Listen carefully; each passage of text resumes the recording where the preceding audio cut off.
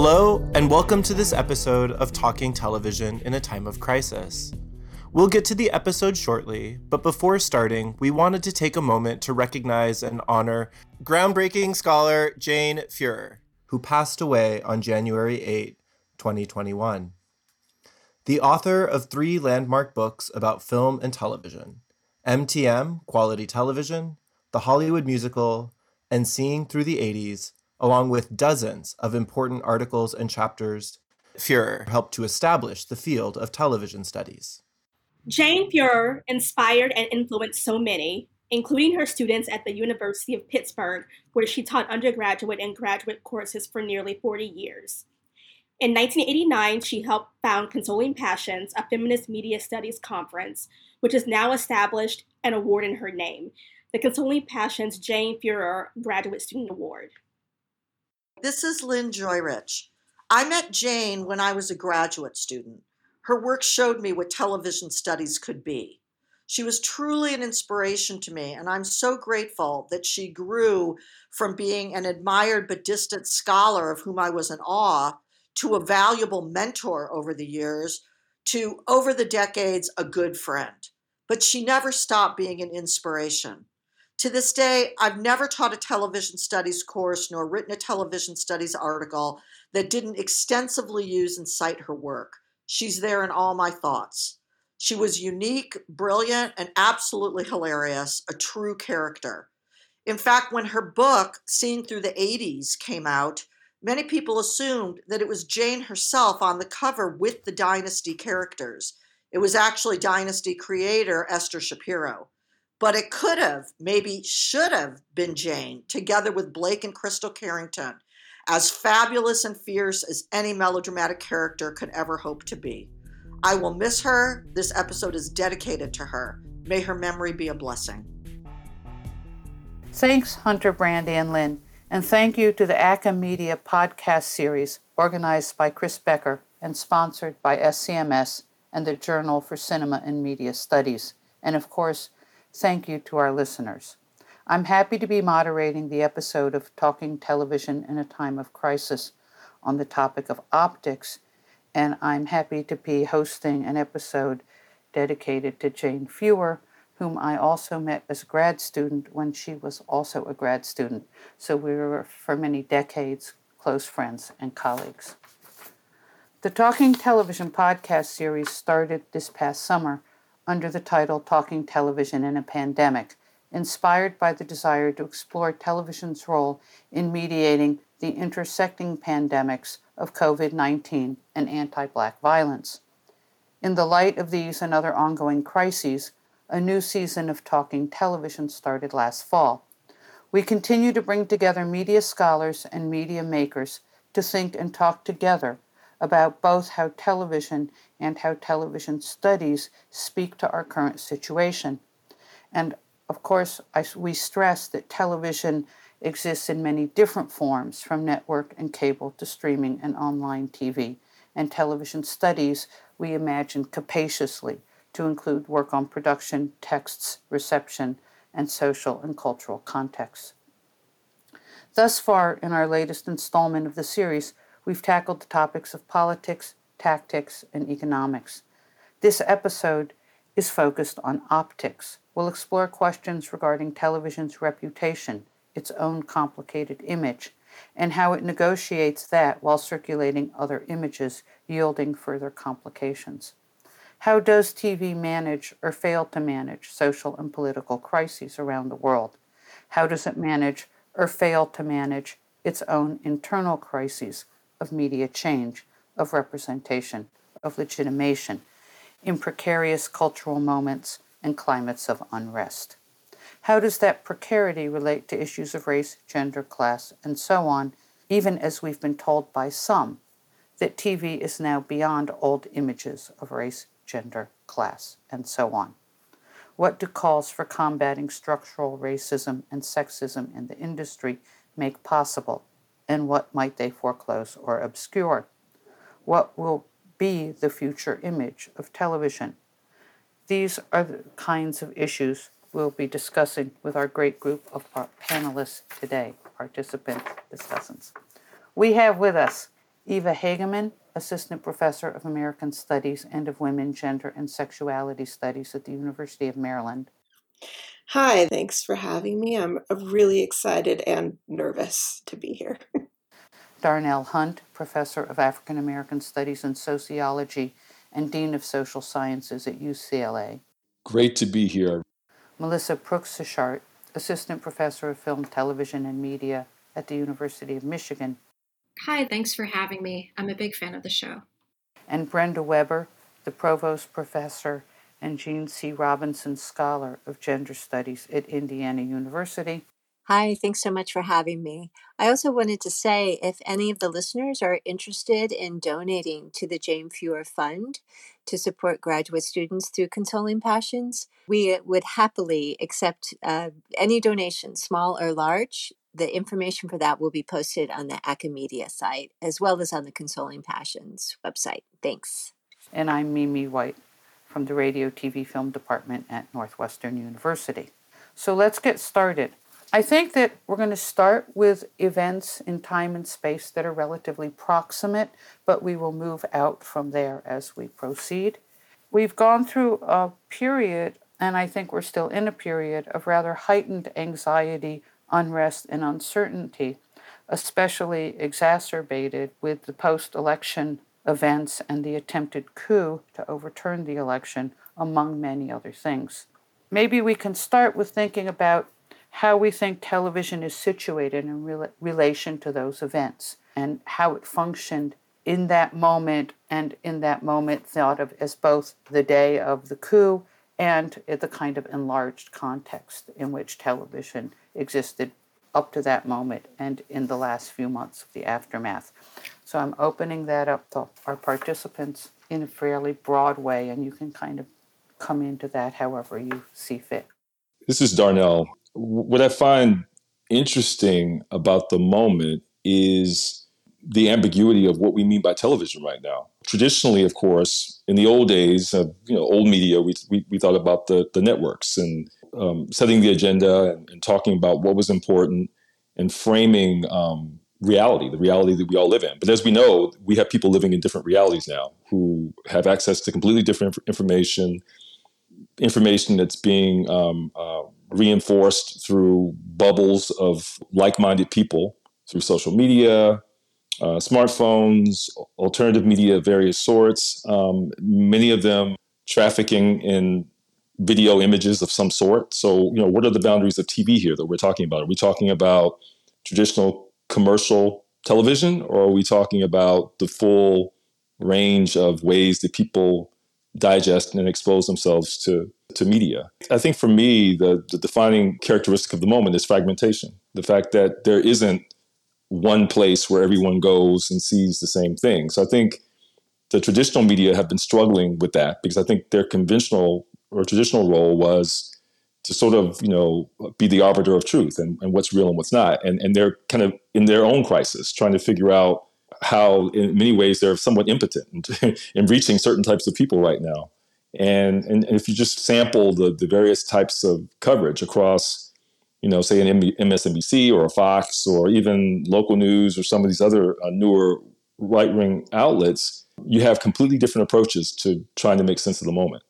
It's really quite extraordinary if you think about it. And so I think the real challenge for us is trying to figure out, well, how can we establish a common frame of reference around facts, truth, the types of things that one needs in a democracy to address the many, many problems that we're dealing with in this particular fraught moment. Thanks. I think that what you just said is really important. And as we go through this conversation, I know people will say television does this or television doesn't do that. And they think everyone has a very common understanding of what television is. And maybe we have to actually pluralize that and talk about different kinds of television or multiple televisions, whether that's historical change or in the present moment when there's so many different things. And I think that you've really, by kick-starting us off with that, it's really important. And as we talk, when we're saying things about television, we can all be really attentive to the particular television we think we have in mind. But you've also highlighted certain kinds of the crisis of the status or perception of what television even is that sort of gets laminated onto all these issues. This is Brenda Weber at Indiana University. I was just wanting to add to that one of the things that makes television studies such a fun area to investigate as a scholar is that it's both about the apparatus, the thing you're watching it on, and the content, the ideas that are coming to you, the narratives, the messages, etc. And in this moment, where you can be watching TV on your phone or your laptop or on a big flat screen mounted on your wall, or you can watch it on a cinema 20-foot screen if you want to. It really begins to ask interesting questions about what is it that we're studying when we're studying television.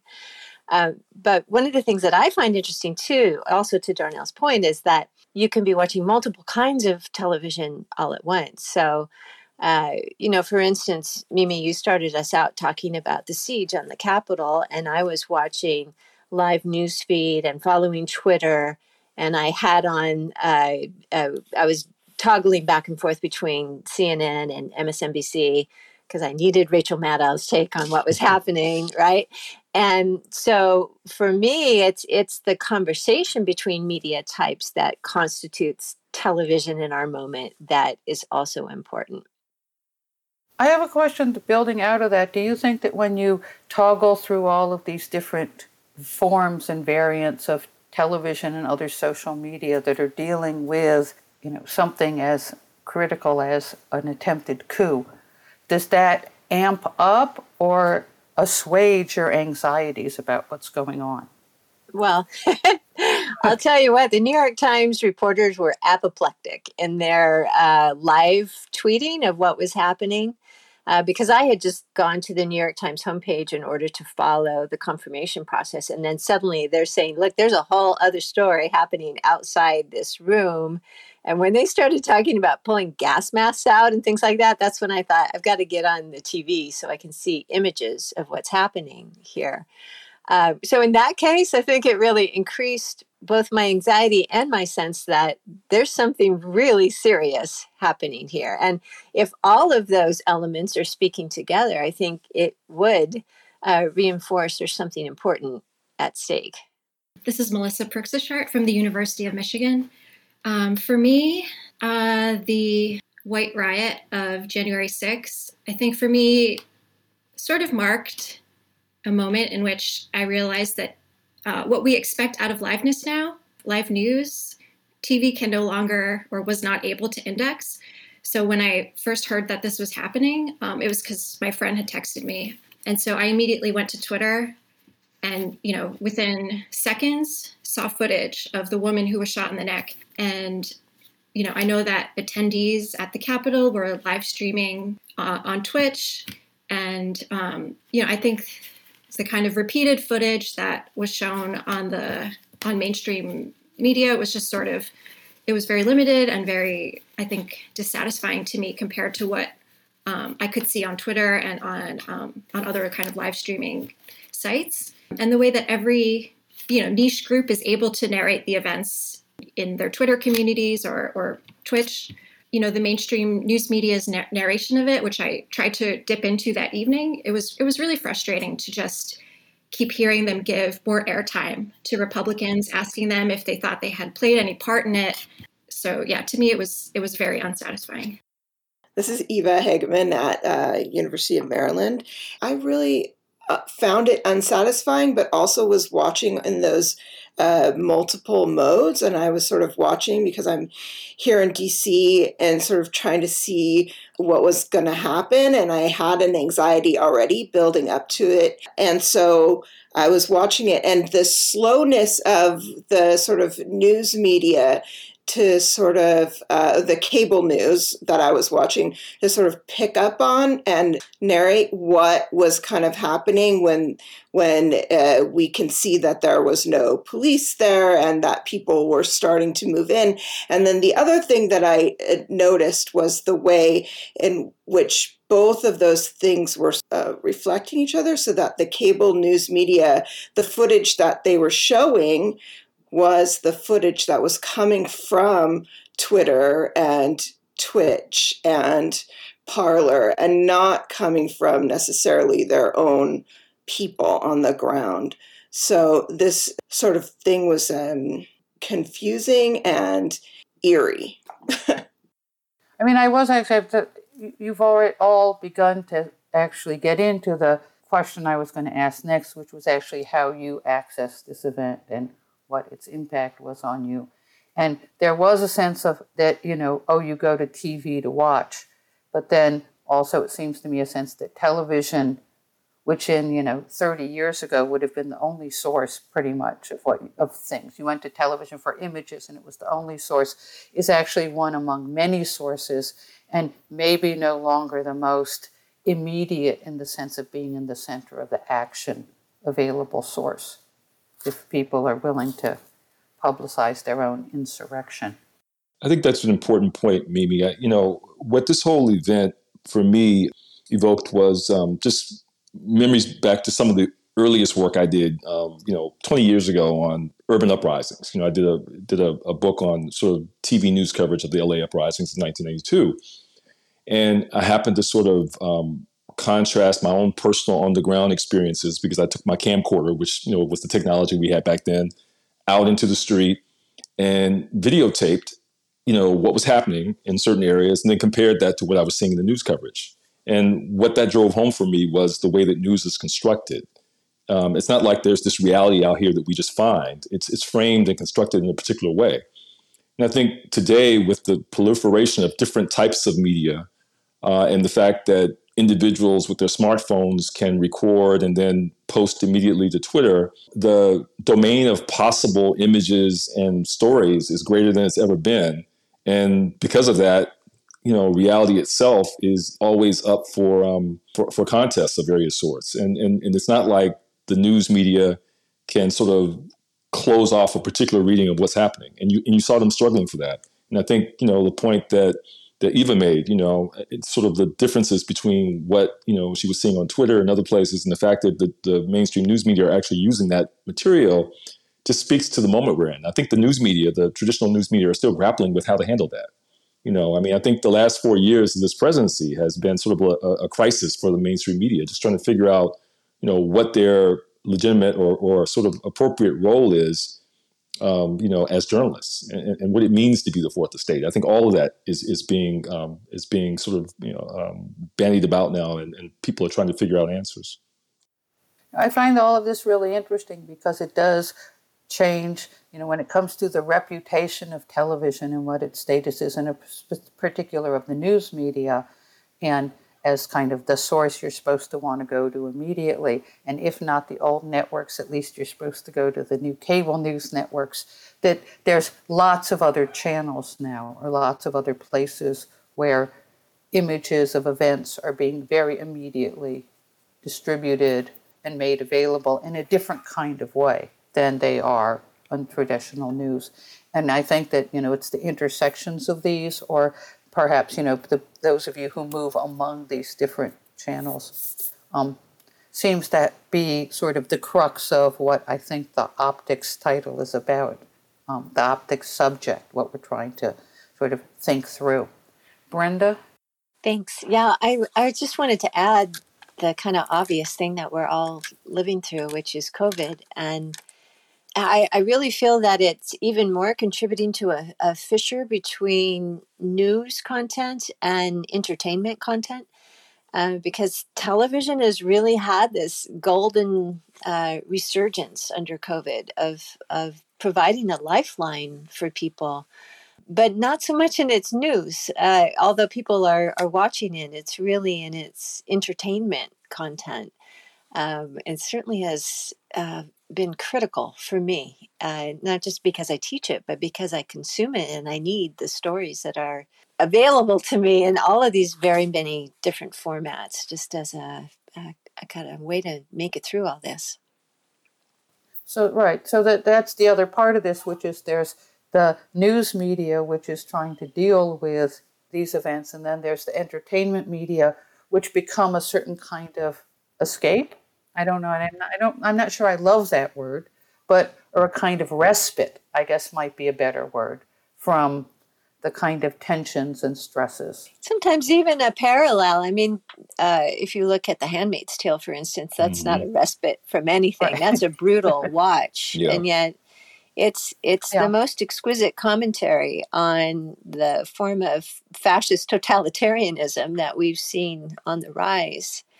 Of many. There are many, many really excellent scripted and non-scripted programs that I think are doing important social commentary. Right. So they both engage with the social crises in productive ways, and maybe sometimes also offer certain other scripted shows might offer a kind of respite. So there's kind of like a spectrum of potential. Yeah, I think of it as a paratext, right? So that it's happening in conjunction with the other conversations that are going on. I mean, I think it's interesting how we've talked about both the news and what it does and the kind of immediacy of a particular kind of event, and then kind of transmedial or that there's lots of media that are doing these things, and now different forms of or modes of television in terms of fiction and nonfiction. And I'm wondering if you all would be willing to amplify on that last issue in the way that Brenda talked about it, which is, how has your television viewing changed? Or are you watching more or less, and what kinds of things are you watching? And are you, engaging with, the crises issues of the moment through the panoply of fiction shows that make that available, or are you escaping? And of course, these are not mutually exclusive. You could be doing all of these things over the course of a day or a week or a month. I have been going through a bunch of cycles since the March 2020. So at first I was like, whoo, I get to watch all of the television that I want. And it was hours of dystopic sort of things. But then I just, when the things started happening with uprisings in the summer, I became overwhelmed by that, and I went into a spot where I watched all that has been continuing, where I just decided to watch all 5 seasons of Bull. And that is maybe a respite, but it's like Lovecraft Country became too overwhelming for me. But Bull, even though its representations are the Black person did it every single time, but it was soothing or easy to watch while also looking at the news on my phone, I think, and so I didn't have to think about it a lot. And then I became interested in how they were going to represent what's happening in the pandemic and how that is going on, as I talked to some friends a friend who was cast on the show is how I started watching it. And she was talking to me about on the production practices and how she was able to be on set. Yeah, it's been a lot. I just keep a journal of what I've been watching throughout, along with a lot of news.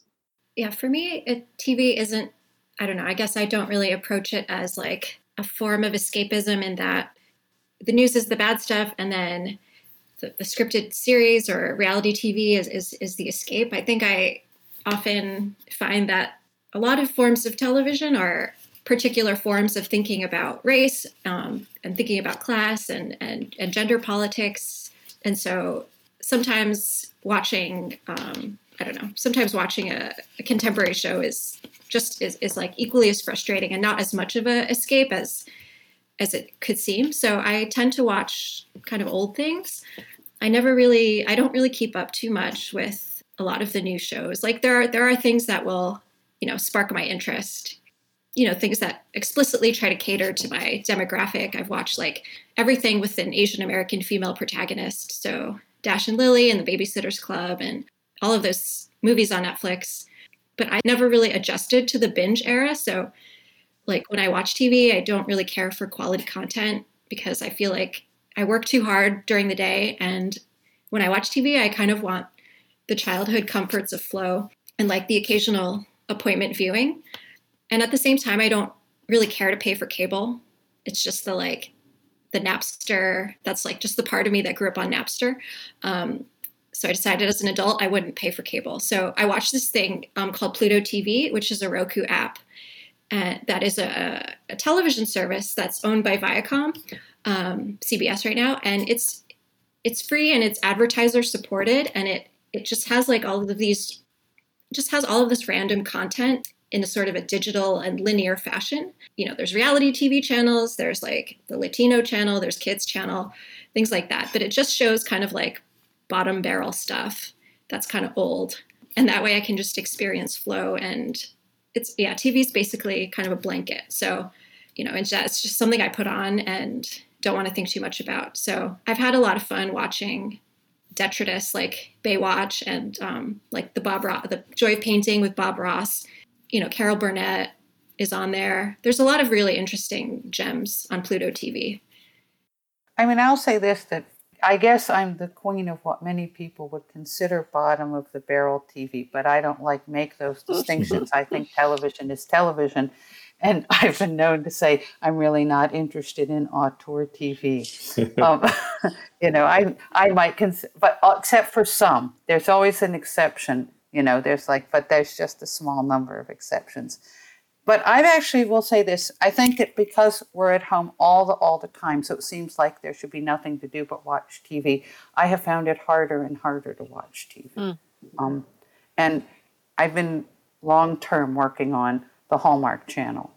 And so, like, I try to watch all of their movies, and I watch them all multiple times.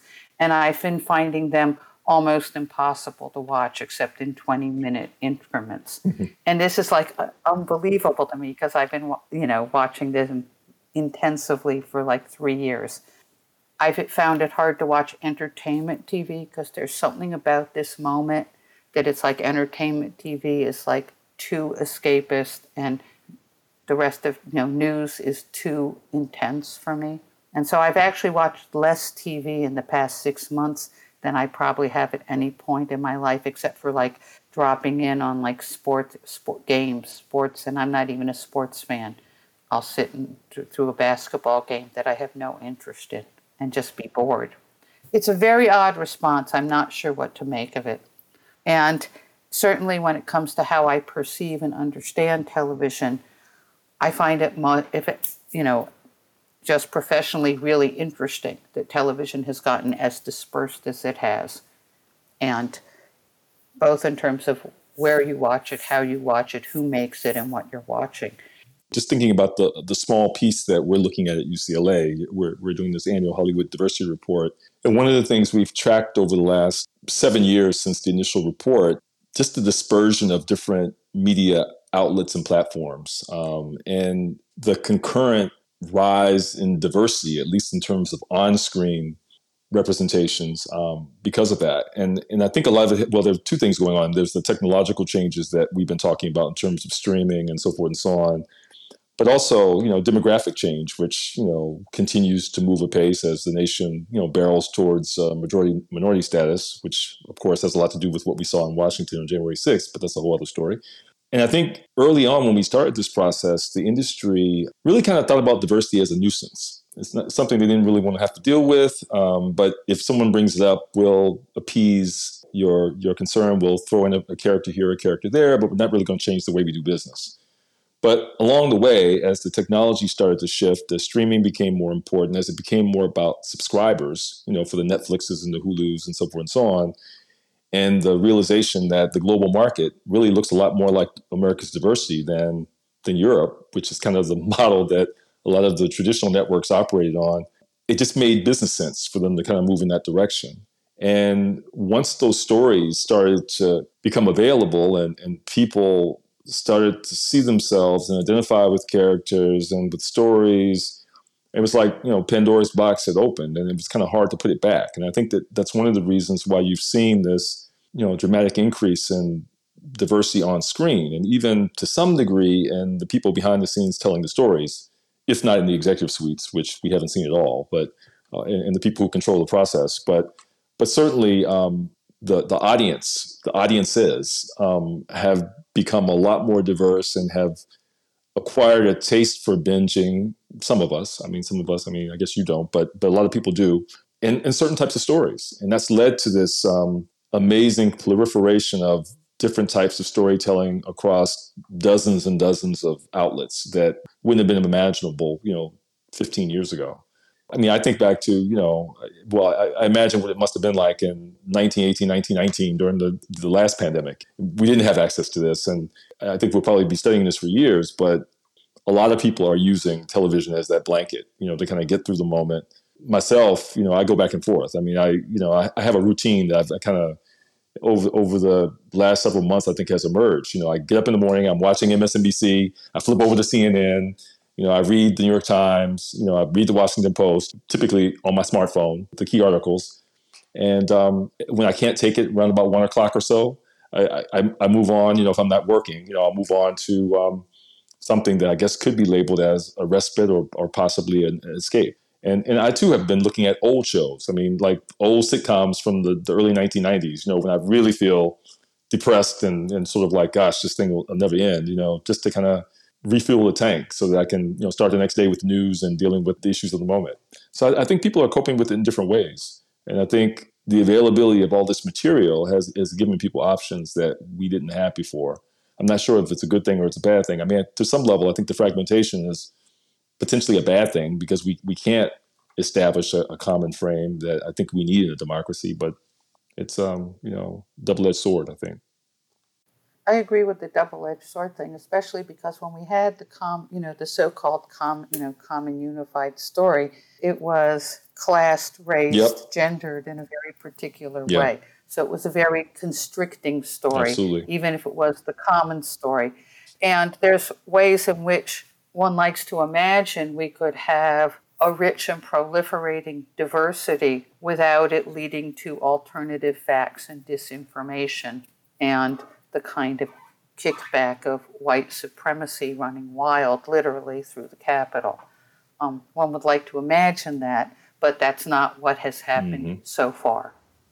And so I think that the question then of I did grow up in the old days of, television and 3 networks and, fatherly and grandfatherly male figures telling us the truth on the evening news.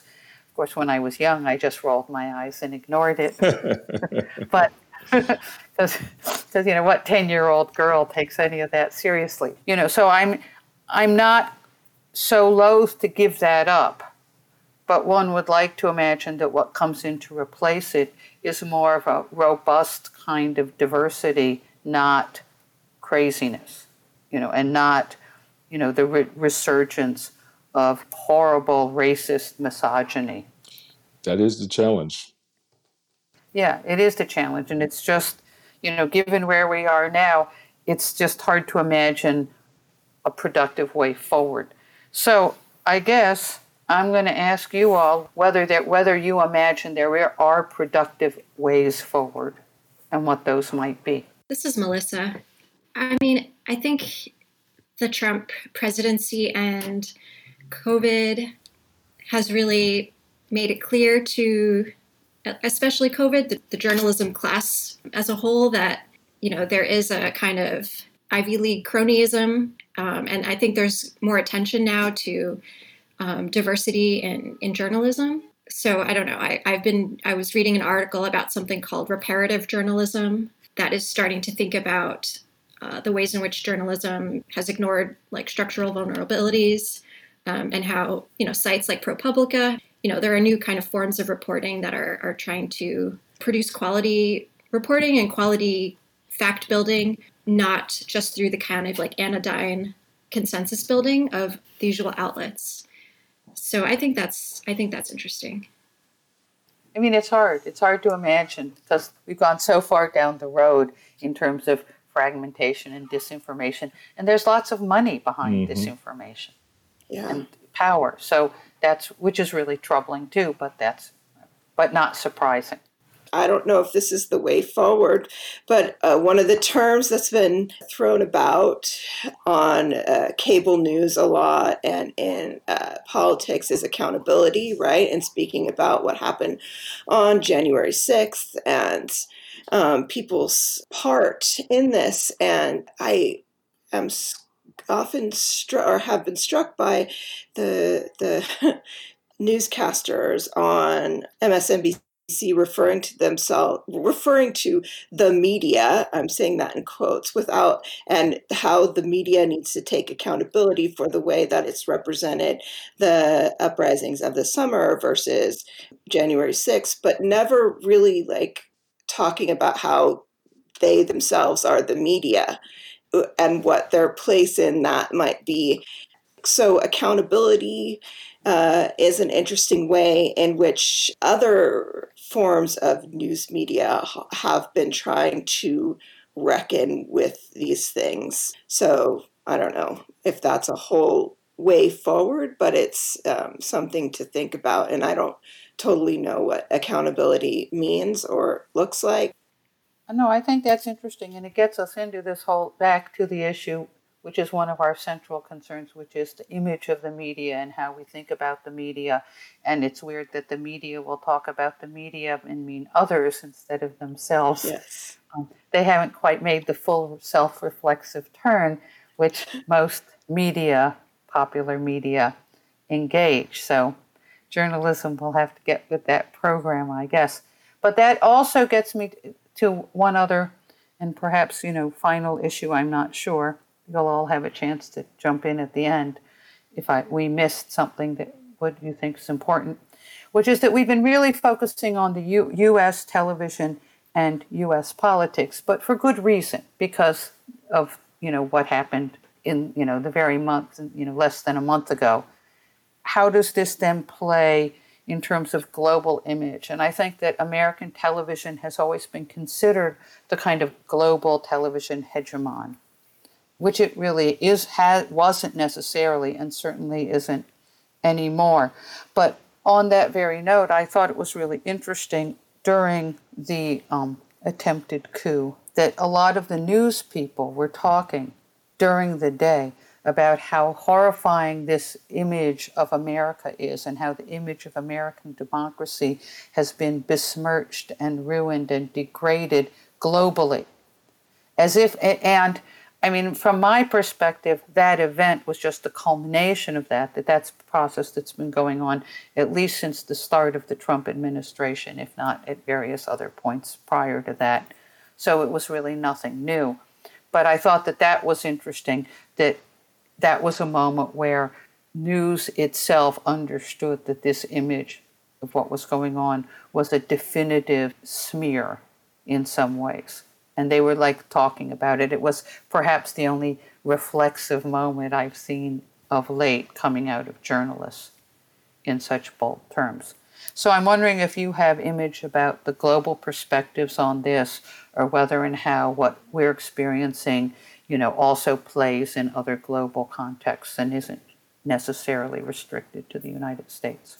Well, I guess it's this is Melissa. It seems weirdly naive that, these commentators think that people outside the U.S. have as respective of a picture of the United States as the commentator does. So I think that just reflects more on their own understanding of U.S. foreign policy and U.S. The behavior of Americans abroad than what people abroad think.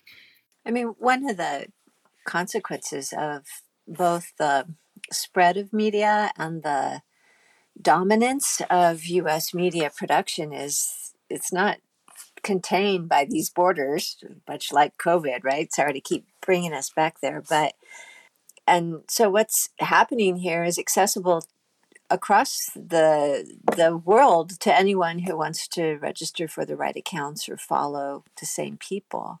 So I think in that, to your earlier question about social change, that to me is a very heartening, it makes me feel happy that these restrictions for involvement have gone down, but it also makes me concerned because so many people are finding common cause with groups without having to think through or have any kind of archiving or accountability in terms of, you have to fact check before these ideas can be put out into the ether. So to me, it's kind of the best of times and the worst of times as far as those things are concerned. I guess I also think this best of times, worst of times is in part an effect of the we'll go tie this right back to the beginning, the great dispersion of what television even is, and the ways in which there's so many different platforms and so many potential sources and so many different ways of accessing different kinds of things, that it gives us lots of possibilities and lots of different people finally getting to make media, but also then changes. I think that what happens is it changes the terms of accountability. I think it's interesting. A couple of people have brought that term up now. So I'm going to let Eva and Brenda and follow that who's accountable to whom and in what terms, and what that term means in different contexts then gets changed all the time. And that, people, alight on narratives of various sorts that circulate through media in different ways and take it as a certain kind of truth. And then that has its own effects. And that can happen in big time media like Fox News, but it can happen in also more marginal media arenas of various sorts. And all of these things kind of shift through levels. And it's very hard to sort of even trace where things start sometime. Yeah, it had me thinking the same question, like accountability to who or what, and how the news media was really, or even the Democratic Party was really trying hard to push for accountability to the process, right? To like the U.S. political process, like that there had to be some form of accountability, but like through a particular process to like re-legitimate itself. And it reminded me of what Sarah Kessler said a few episodes ago about watching The Bachelorette and watching the election together, and how both of those were really about producing trust in the process, whether it is, the process of falling in love through this reality show, or the process of like, we're going to go through this political ritual, and how, on the one hand, for elites, there's this, desire to re-legitimate these processes. And then on the other hand, you have people who are trying to create accountability in other ways. And you can see that in like the debates over cancel culture that have been coming up, all of these media elites like coming out against cancel culture because it's, mob mentality, or it ruins their lives or whatnot. But yeah, I think there is very much this distinction between like order, the usual order, and like conceptions of justice that, activists have always been pushing for, but are really coming to the forefront at this moment. I think that it's, there's a lot of sort of dense knots that we've like poked at. And we are getting near, I think, where we're supposed to start wrapping up. So I'm wondering if each of you wants to just make some final comments on either things we've already discussed or things you think that are the implications of what we've discussed, and further, subjects for sort of further thought and further pondering.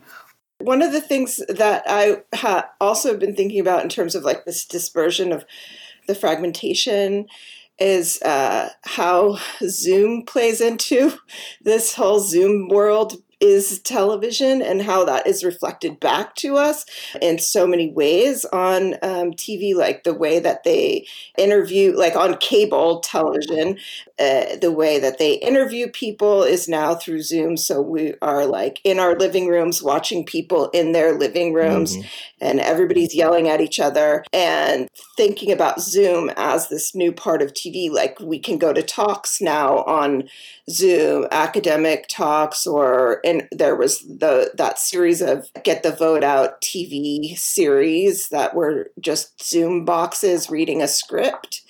So yeah, I think about that a lot as I obsess over the backgrounds of people on TV and sort of on the cable news, and think of it as like a new way to watch HGTV and people's homes.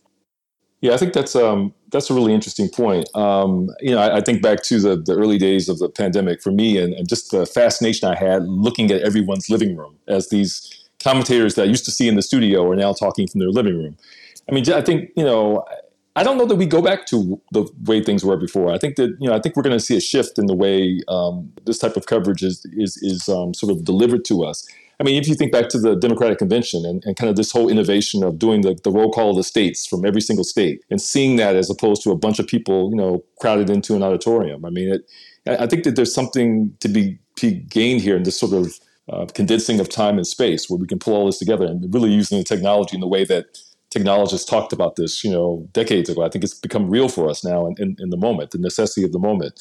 So for me as a sociologist, I'm really interested in people and how people engage with the moment. I think we're going to learn a lot in the coming years about how people made sense, how they made sense of the media they engaged with under the conditions that we're all navigating right now. And ethnographies of media engagement, I think, are going to be really telling and really take us back to some of the age-old questions that I think we've been dealing with in media studies for generations. So I'm really looking forward to it. I think this moment will be an important moment in the study of these topics. I was, thinking about Darnell's work with the Hollywood Diversity Report and how, things really are getting better in scripted media. I mean, they're still bad, but there is more diversity. Yeah. There is more diversity. I mean, in part because there's just more television now. Mm-hmm. But the kind of civic imaginary we have within the media ecosystem, which is in part built by, news media and think pieces and commentaries and all that, is still so whitewashed and class evasive that we still have things like, it produces things like the Oscar diversity quota, mm-hmm. right? So I guess I want to make sure that we reach our goals, but not in like the worst possible way. Yeah, I guess I just want to always be an optimist, even in the light of so much that makes it hard to be such. I've been doing some academic leadership work with the Big Ten, and they're putting this metaphor in our head that I think is relevant to representation and to diversity issues, which is to say that you don't always cause change by shooting an arrow and then, it's going to be different. It's more like a wave hitting a shore, and it's about this constant erosion. And what that often means in academic institutions is that you have to repeat. You keep saying it. You keep coming back. You keep launching the wave against the shore. And I think that's true about these broader issues as well, that there's it's quite difficult to calibrate where we are with respect to progress, right? And 10 years from now, I want to believe that we're in a very, very different place. So sometimes there's backlash and sometimes there's movement backward, but my hope is that we're, the arc of the moral universe is moving toward justice. I think that's a really great optimistic view. I wish I could be that optimistic, so I will hold on to that. I'm not sure I will be able to fully persuade myself, but I think it's always good to have that kind of optimistic vision and threshold, because otherwise you just like collapse in a heap and can't even move.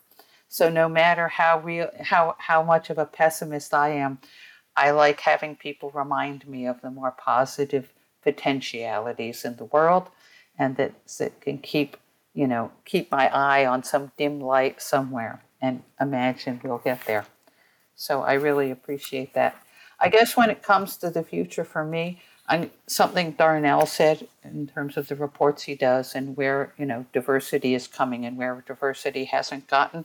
When I'm teaching classes, and these are, I'm teaching stuff on romantic comedy or television genres and things like that. And my undergraduate students who, I'm in a department where there's a lot of hands-on making, script writing, media making. And they always resent this because I say, you all should want to go get business degrees and go run the studios, because those are the people who have the real say-so. And if you really want to see change in the media, you have to get to the, executive suite. And they kind of grudgingly roll their eyes and indulge me in saying that. And then they move on and have whatever life they really want to have. So I think that on that note, I want to thank all of the participants for talking about the issues today. I'll remind you who they were, although I'm sure they're hard to forget. Brenda Weber, Melissa Preuxeschart, Darnell Hunt, and Eva Hageman. I want to thank you all for your contributions and your lively conversation. On behalf of the co-organizers for the podcast, Brandy, Monk, Payton, Lynn Joy Rich, and Hunter Hargraves, I also want to thank all of our sponsors, SCMS, Acamedia, the Malcolm S. Forbes Center for Culture and Media Studies, and the Department of Modern Culture and Media at Brown University, the Department of Communication at Denison University, and the College of Arts and Letters at the University of Notre Dame. Kudos also go out to Chris Becker and Bill Kirkpatrick for all their help with recording, and Todd Thompson for providing the music and editing expertise for this series. This is the mid-season finale, and we'll be back with more episodes over the course of the next few months. If there's an issue or topic that you would like to see addressed, please send your suggestions via email to talkingtelevisioninapandemic@gmail.com, via Twitter with the hashtag TalkTVInAPandemic, or on Facebook, join the Acamedia Facebook group and post questions. I'm Mimi White with Talking Television in a Time of Crisis. Thanks so much for listening. Please be well, stay healthy, and wear a mask. And when you go to any indoor place, wear 2 masks. Thank you.